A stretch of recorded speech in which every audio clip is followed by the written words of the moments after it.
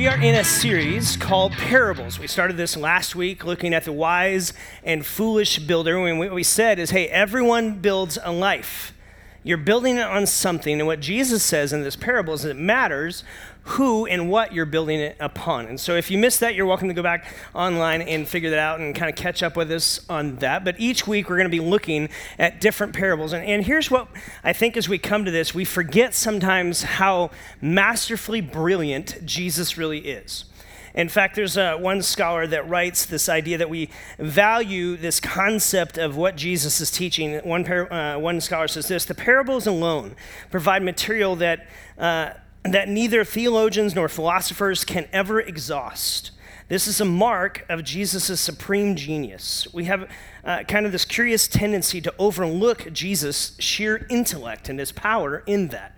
And the parables, there's about 40 parables in the Gospels, Matthew, Mark, Luke, John. And in those, most of them are recorded in the Synoptic Gospels, Matthew, Mark, Luke, and a couple in John, about another 20 parabolic sayings that Jesus would have had. And many of them pack this punch intellectually and pack this punch of understanding what the kingdom of God is really about. And so we wanted to spend about 4 or 5 weeks, I mean, this may be a series we come back to later on, of just unpacking some parables and some insights for us. And so tonight, I want us to look at one that is confusing at sometimes. And again, you can see parables once, you can read it one time, and maybe you come back to it 2 or 3 years later, and God will give you something totally different out of it. But there's usually one point, one driver that's coming that Jesus is really trying to get home about the kingdom of God. And when you hear the words kingdom of God or the reign of God, you have to understand, remember Jesus, the Lord's Prayer, he prayed, may your kingdom come where? On earth as it is in heaven, right? And so this idea, the kingdom of God, is kind of this rule, kind of the way God would want it to work. The way it works in heaven would operate more and more the way it would work here. That's in essence what he's driving at and what he's trying to say when he talks about the kingdom of God everywhere in the scriptures. And so as we kind of dive into this, take your Bibles, go with me to Luke chapter 8. This is a parable of the sower, or the parable of the 4 soils, maybe you've heard it say, heard it talk about. And this idea of the parable is going to unpack. Jesus is going to tell the parable, and then he's going to actually explain this one a little bit to his disciples. His early followers say, hey, Jesus, this is a cool parable. Like, what does it mean? And then we're going to read later on in these verses. He's going to unpack and explain it. And then I just want to draw a few conclusions for us as we understand what this is about. Kind of the primary method Jesus used often is this idea of parables, capturing a story. In a way, a parable is a couple Greek words put together, a way of saying a common experience that Jesus would throw some knowledge and some wisdom, kind of the ways of God alongside something that you would see. So a common experience in our day is people going to a grocery store, right? They didn't have that in the first century. You didn't walk into Fry's, right? So that wouldn't be common in the first century. But tonight, this idea of the parable and these soils, how many people know that there was a lot of farmers back in the first century? Good job, you're so smart. You're so smart. So like agriculture was a big deal back then. And so we're going to read this parable and you're going to see it and this is something everybody would have seen. In fact, when Jesus was saying this, there may have been someone up on the hillside actually kind of sowing seeds in his field, kind of doing it. Anyone garden here? Anyone garden? So a few of you. As you garden, you've got a purpose in what you do, right? It's strategic in how you go about tilling up the ground. It's strategic in how you go about planting the seed. It's strategic in how you water and how you cultivate the ground and let it grow, right? But there's always a mystery to the growth, right? How many of you have had sometimes where you plant some seeds if you're a gardener and it's like a bushel crop, right? Just it goes gangbusters and it's awesome, right? And then you do it again like the next season, it's like hardly anything, right? And you're like, what is the deal with this? I've done everything the same. And that's this idea that, okay, we can be in control of some things, but really the growth is controlled by something different. And we can remove obstacles, but we really can't make it happen. So here's it is in the parable in Luke chapter 8. Here's where it goes. Verse 4 is where we'll start. So while a large crowd was gathering and people were coming to Jesus from town after town, he told this parable. A farmer went out to sow his seed. So he's got this field. He's going to sow this seed. As he was scattering the seed, some fell along the path, then it was trampled on. The birds ate it up. Some fell on the rocky ground. This is Palestine. It's a ground covered in rocks, okay? If you didn't take time to till the ground, you were going to have rocks everywhere. Some fell on the rocky ground, and when it came up, the plants withered because it had no moisture. Other seed fell among the thorns, which grew up with it and choked out the plants. Still other seed fell in good soil. It came up and yielded a crop that was 100 times more than was sown. Now, before we pass that, you have to understand something. In a normal season back in the first century here in Palestine area, if someone were to kind of sow a seed of wheat, right, it would come up and have the stalk and it would have this head of wheat on it. And maybe if it was a banner year, it would have maybe 20 times what was planted. So for Jesus to say 100 times is just absurd. Like, nobody has that good of crop yielding, okay? It's just like over and above your imagination of where it can go wild, all right? So this would have been shocking for people to hear. For us, we're like, I don't garden. Okay. So you don't know, but now you know a little bit. So he goes on. When he had said this, he called out, "Whoever has ears to hear, let him hear." That's a phrase Jesus uses a lot, meaning if you can catch what I'm saying, you're blessed. If you can hear it, if you can see it. Now, when he said this, he called out. His disciples asked him, "Hey, what does this parable mean?" Verse 10, he said, "The knowledge of the secrets of the kingdom of God have been given to you, but to others I speak in parables." He's quoting from Isaiah chapter 6. And he says, "Though seeing, they may not see. Though hearing, they may not understand." Meaning, Jesus, in a little bit of way here, is clouding some of this teaching. People have to wrestle with this. It's not just get it in the first pass. You have to wrestle with this. You have to search for it a little bit. Then he explains this parable to them. Here's what he says. "This is the meaning of the parable. The seed is the word of God," meaning the gospel, the word of God going out to people to hear. "Those along the path are the ones who hear it. And then the devil comes and takes away the word from their heart, so they may not believe and be saved. Those on the rocky ground are the ones who receive the word with joy when they hear it. But they have no root. They believe for a while, but in a time of testing, they fall away. The seed that fell among the thorns stand for those who hear, but as they go on their way, they're choked by life's worries and riches and pleasures, and they do not mature. But the seed on good soil stands for those with a noble and good heart, who hear the word, who retain it, embrace it, and by persevering, produce a crop that's banner, that's beyond what they can imagine. The harvest is great in going out through them." It's this principle that he's going to teach and he's going to get at. Now, at first pass, when we hear this, we go, okay, forest soils, what does it mean? And remember, Jesus is teaching about the kingdom of God, the way things work. And remember Jesus' prayer, "God, may your kingdom come here on earth as it is in heaven." This kingdom of God, N.T. Wright says this: Jesus' resurrection is the beginning of a new project, not to snatch people away from earth to heaven. That is our blessing, we get that. But to colonize earth with a life of heaven.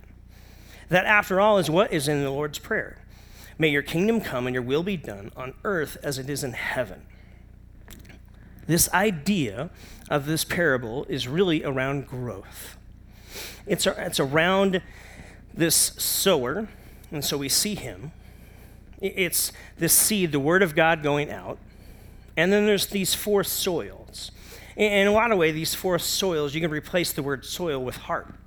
These four conditions of the heart, if you will, for people who hear the word of God, that the sower, who is God, is giving out for people to hear. This is a parable all about growth, okay? And we're going to unpack a little bit of this and kind of get there. Now, if you were a mom here, and we're celebrating moms, if you're a dad, if you've had kids, if you're an aunt or uncle, and you've seen your niece or your nephew be born, here's what you know. Babies start off small. Mostly. Some of you have like 10-pound babies. That's big, okay? But like, they start off small, right? I have 3 kids. We were blessed. Our kids were between 5 and 7 pounds, right? So we bring them home. They're small. But here's this amazing thing that happens. You feed them. And guess what? They grow. In fact, by the end of the first year, our kids were between 15 and 20 pounds. Now think about this. They have tripled their weight in a year. Do you know what would happen to you if you tripled your weight this year? You need a bigger car, okay? So if they were to keep on that trend, by the age of 4, they would be over 400 pounds if they tripled every single year. That's just scary, okay? But here's what you see. Every parent wants your kid to grow. No one brings their kid home and says, I don't want you to grow. We want them to grow. Because what is growth? It's a sign of what? Health. It's a sign of health that you would grow and that you would produce. You would kind of mature up and you would be a part of this. Now, there is a term that doctors use for a child that's maybe struggling to grow. Anyone know what it is? They would write on their chart 3 letters, FTT. Anyone know what that means? Failure to thrive. And what that means is there's something that's blocking the ability for this child to grow. Now, it could be a disease, it could be an infection, it could be something that's blocking, and doctors and nurses will go through and scour every possibility to remove any barriers that's keeping them from thriving. Because the goal here is to thrive, it's to grow. That's the point. That's what good health does. So Jesus, in a lot of ways, throughout most of his parables, and throughout this one in particular, is teaching about this idea of growth. And what growth is sometimes removing some of the boundaries and the hang-ups that are forcing us not to grow or hindering our ability to grow. See, I think what Jesus is seeing here is a crowd of people in his generation, much the same way in our generation, who might, in spiritual highlighter, have FTT written around their lives, failure to thrive. And growth is not really helping or moving forward in their life. They've got some kind of boundary, something that's hindering their ability to grow spiritually. And see, Jesus has a passion for us to grow spiritually. It's a goal of his. He wants us to mature. He wants us to move forward. There's this notion that Jesus wants us to be able to love somebody tomorrow that maybe you struggled to love yesterday. God wants you to be able to find that sin has less and less control or even enticement into your life as you mature as a believer and as a follower of him. Now, maybe you're here and you're kind of checking out church, and I think it's awesome that you're here. But maybe this notion of growth is appealing to you, to say, okay, what does that mean to grow spiritually? Jesus wants us to be able to get to the place where we can share our faith with more boldness and more courage and just a more readily on the tips of our tongue, because it's so much a part of the flow of how we live life and who we are and what we navigate life with. God desires for you that you'd be able to pray more deeply, to speak more truly, to rejoice more fiercely, and to forgive more freely, year after year after year. That's part of spiritual growth. That's part of maturing up in the faith. And so Jesus tells this story. People gathered around. Maybe there's even someone, kind of a farmer on the hillside. And he talks about this sower. And here's what I want you to understand. There's 3 elements to the story. Elements, that's a good name. Okay, so there's 3 elements to this story, right? There's a sower, there's the seed, and then there's the soil, right? So the sower, if you're a gardener, think about the reality of what's happening in this story. If you're a gardener, what do you do to the ground? Well, you till it up, right? You prepare kind of whatever the box is or the area of ground that you have for your garden, but it takes a lot of preparation. And what do we see this sower doing? Just kind of throwing stuff everywhere, right? If you're a gardener, that would probably drive you nuts to see that. Because the reality is this person is extravagant with where they're putting the seed for it to grow. It's all over the place. It's on this hard path where there's no chance or barely any chance for it to happen. Yet, we've all seen plants and trees that grow out of the side of a cliff or out of a rock or out of some place that you would say, okay, that would never grow there, but we've all seen it happen. And yet the sower has that, I think, has that in mind. To say, there's still you're telling me there's a chance. And so the seed of God, the word of God, is going out to these places and to these scenarios and to the soil types that maybe we would look at and go, there's no way you'd plant there. But the sower says, I'm just extravagant. I want the word of God. That's what he's saying, to go out anywhere and everywhere. It's to the rocky soil. It's to the soil that's going to grow up with weeds all around it. And it's to this healthy soil that's going to receive it and bring it in. Here's the deal. The sower doesn't change. This is not a story about a bad sower or a good sower. This is just a story of the sower, God. This is how God is. He just lets his word go out anywhere and everywhere because he's saying almost in essence, you're telling me there's a chance. So I want to take the chance. I'm going to let my word, the gospel, the good news of Jesus go out anywhere. We have the seed, which is not bad seed or good seed. It's just seed. It's the word of God. It doesn't change. What's the only variable in this story? It's not a trick question. Soil, right? How many soils does Jesus say there is? I'm giving you a hint. 4. Okay, there's 4 different types of soil here. So let's unpack that a little bit. These 4 types of soil is this idea of one being this footpath. Now, in that region, in that time, much like in our, if you ever drive out by Marana or so, you see kind of the fields that are out there, and you see this path that walks right alongside the field, right? It's this trampled down, hardened path that nothing can really grow on it, though occasionally there might be something, a miracle that happens. And yet there's this hard path that this is where the trucks drive, this is where people walk, and this is where some of that seed went. And Jesus unpacks it. He says, this is kind of the hard heart of a person who said, okay, maybe there is no God, who has kind of written off spiritual things and said, I'm not really for that. In fact, I'm almost even against that. And Jesus says, this is kind of that hard-hearted person. Because what is Jesus teaching about? The condition of our heart. And he's saying, you and I have control over the condition of our heart. We're the only ones that can manage that because it's the only variable here. And I think what Jesus is saying is, know the condition of your heart, tend to it, and don't let it drift to something that you don't want it to be. And pray that it would become something that you desire it to be, and work to that end. Does that make sense? So this idea of saying, hey, let the heart condition of your heart not be like this path, because for some, it's this notion that the word of God, the gospel, the good news of Jesus goes out and people go, nah, I don't want that. And that's kind of the hard heart stance that they take. There's this other soil, kind of the rocky soil, right?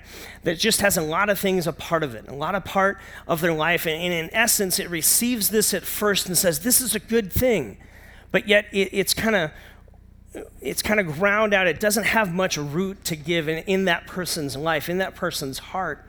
And it's like it just is crowded out. It's this idea that it doesn't have depth to it. It never really goes anywhere because something happens. And Jesus describes it as this persecution, that just being a spiritual follower of Jesus is tough at times. And it's being in this thing where you say, okay, I'm going to go against the flow a little bit, against the kind of the world's way of doing things and operation. And yet what Jesus says sometimes is, hey, you're going to have to be a follower of me. It's going to go against the grain sometimes. And for some people, it's just, yeah, that's too hard. And I don't want a part of that. Then there's this third soil. That's the soil that takes root, but it has all these weeds that kind of grow up around it and crowd it out. In fact, what does Jesus say that it's crowded out by? He says this, those in the rocky ground are the ones who receive the word with joy. They have but no root. After a while have fallen away. The seed that fell among the thorns stand for those who hear, but as they go about their way, they're choked out by life's worries, riches, and pleasure, and they do not mature. in a way, he's telling this story to say, look, it's not about this hard heart. We can see that. We can identify that. It's not about this shallow heart that doesn't have a lot of root, and it's kind of when trouble comes or persecution comes, it's stamped out or kind of doesn't take root. It's really about this cluttered heart. And for some of us, we hear the word clutter and we go, well, that's not really that big a deal. You just kind of work around it, right? Anyone have clutter in their house? Yeah, you still live in the house, right? You still kind of walk around it. And yet, what Jesus, I think, is saying here is, listen, if you let your heart get to a condition where the clutter of life, the worries of life, the pursuit of pleasure of life, the riches, the pursuit of riches in your life, if that begins to crowd out or clutter up your heart, watch out. You may not be in the most receptive position or have the most receptive heart to the things I want to do in and through your life. You may have a cluttered heart. And I think for followers of Jesus, I think this is the heart condition that is the most dangerous because it's easy to overlook.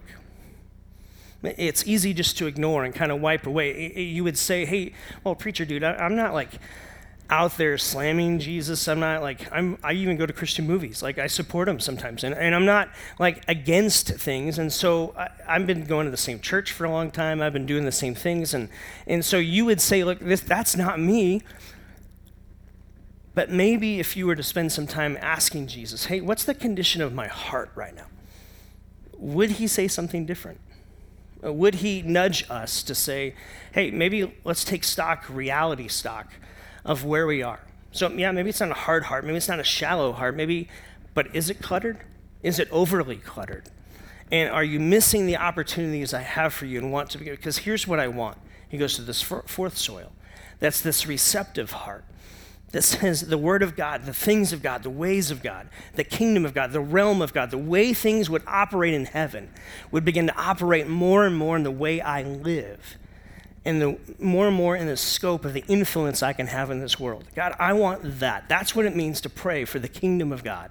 That the way things operate in heaven would become more and more the way things operate in how I live and influence and reach out in my life. And so the heart condition, what Jesus is looking for, says, look, this is the heart condition where growth can happen.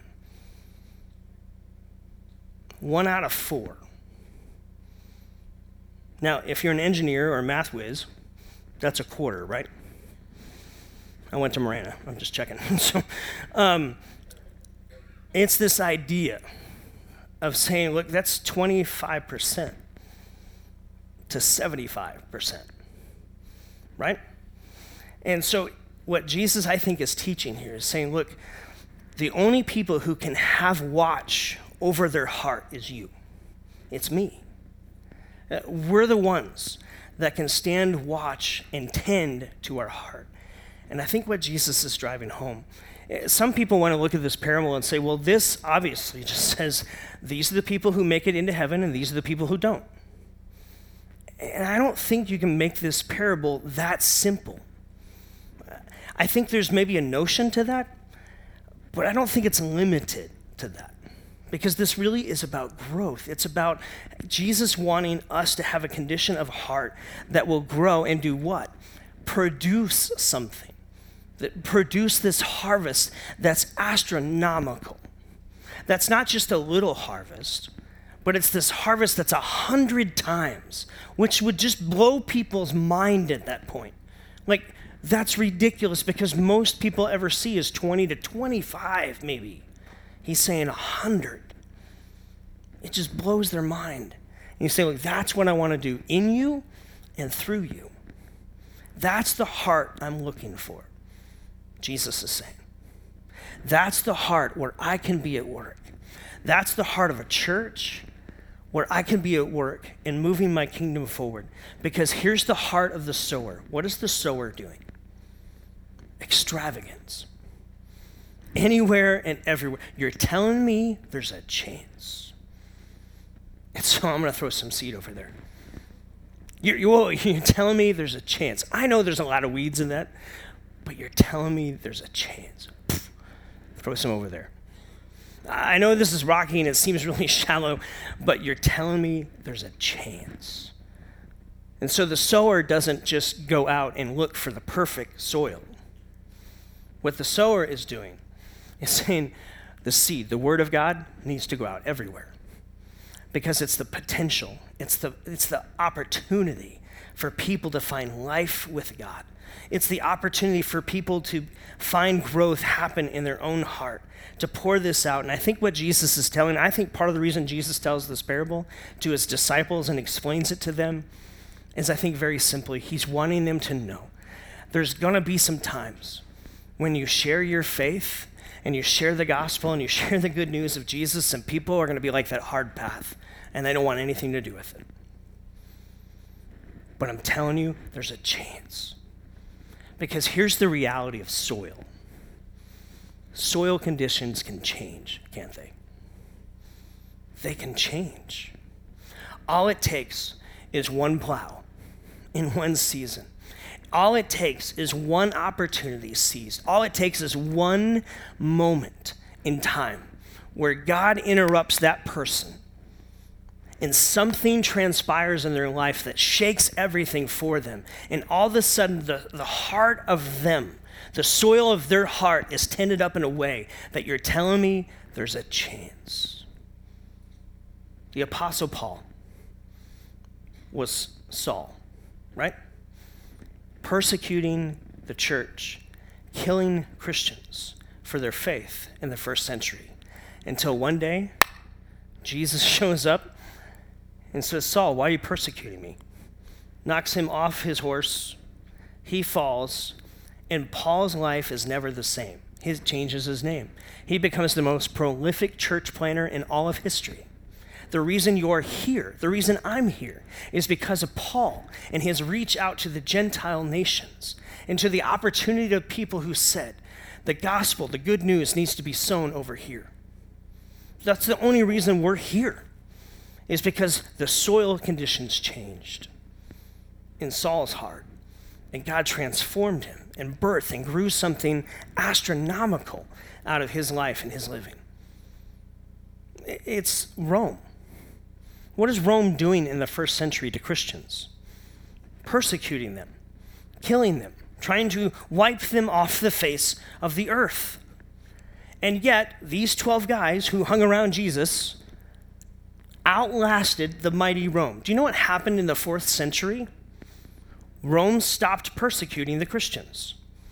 Some dude named Constantine, maybe you've heard of him. And all of a sudden, all these emperors who were trying to force idol worship in all kinds of ways across all kinds of religious thoughts got to a place in the 4th century where Constantine said, nope, Christianity is now the Roman religion. And Rome, even at its twilight, as it was falling, gets to this place where Christianity is birthed and released all throughout the whole Mediterranean. And the advancement of the gospel begins to take forth. You're telling me there's a chance. I think at the heart of this is know the soil condition of your own heart. And if you're in that place where maybe you're not a follower of Jesus, in fact, maybe you're sitting here and you're like, man, that hard path, that hard heart, that's me. That's me, and like I'm just barely sitting here, and I can't believe I haven't walked out yet. Hey, I'm really glad you're here. I really am.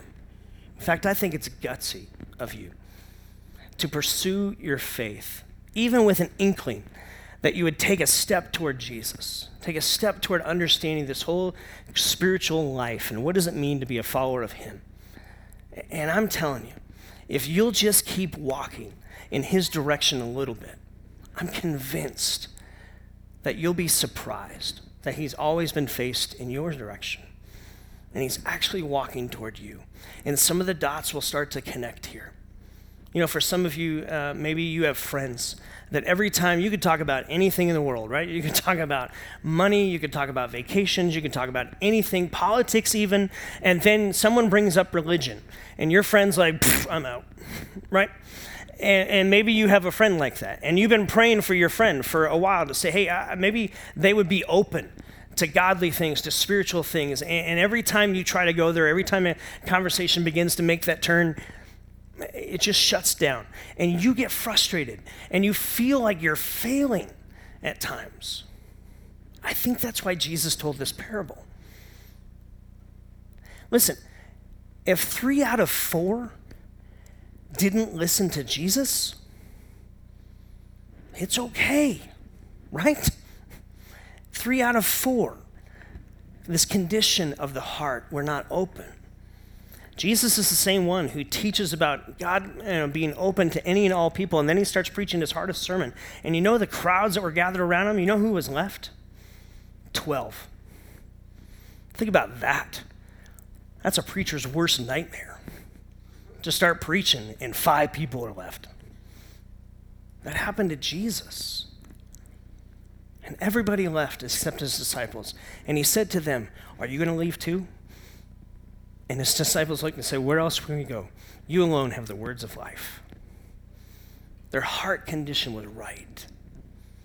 And God produced something amazing through those who left their heart in the right condition, who got to a place when the worries and pursuits of this world began to crowd in and clutter up their life. They took action and pulled out the weeds and said, no, my heart is going to stay that soil that's receptive to God's word.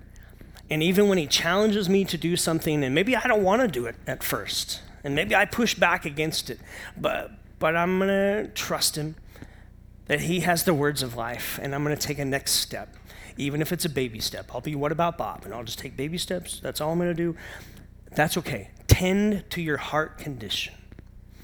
And lastly, join the extravagant sower. The heart of God is to put the gospel out anywhere and everywhere. The heart of God is not unlimited. It's not a heart that says you're in, you're out. The heart of God is the sower that we see Jesus describing. You're telling me there's a chance. And so the seed goes out, and the hope is left out for people to see. And I think that's the challenge for us, is to be a church and to be a people who say, this is what I'm going to do. I'm going to work and own my own heart condition. I'm going to understand it. I'm going to know it. And I'm going to be a person who joins the extravagant heart of the sower of God and his work in this world. And so as we close, as we move toward a time of communion, I want to invite you tonight as we take communion together to kind of do some reflecting of your own, kind of where you're at. What's your heart condition? If you were to describe it, if Jesus said, okay, this is the heart of the sower, this is the reality of the seed, this is the 4 conditions that he unpacks in this parable, where am I at? If I could be honest with myself, where am I at?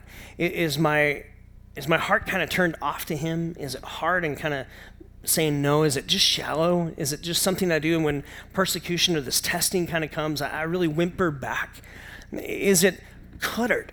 Is it cluttered with all these other things and all these other pursuits and all these things that pull for my attention and my affection and my time and my resources and everything, and God's kind of this afterthought?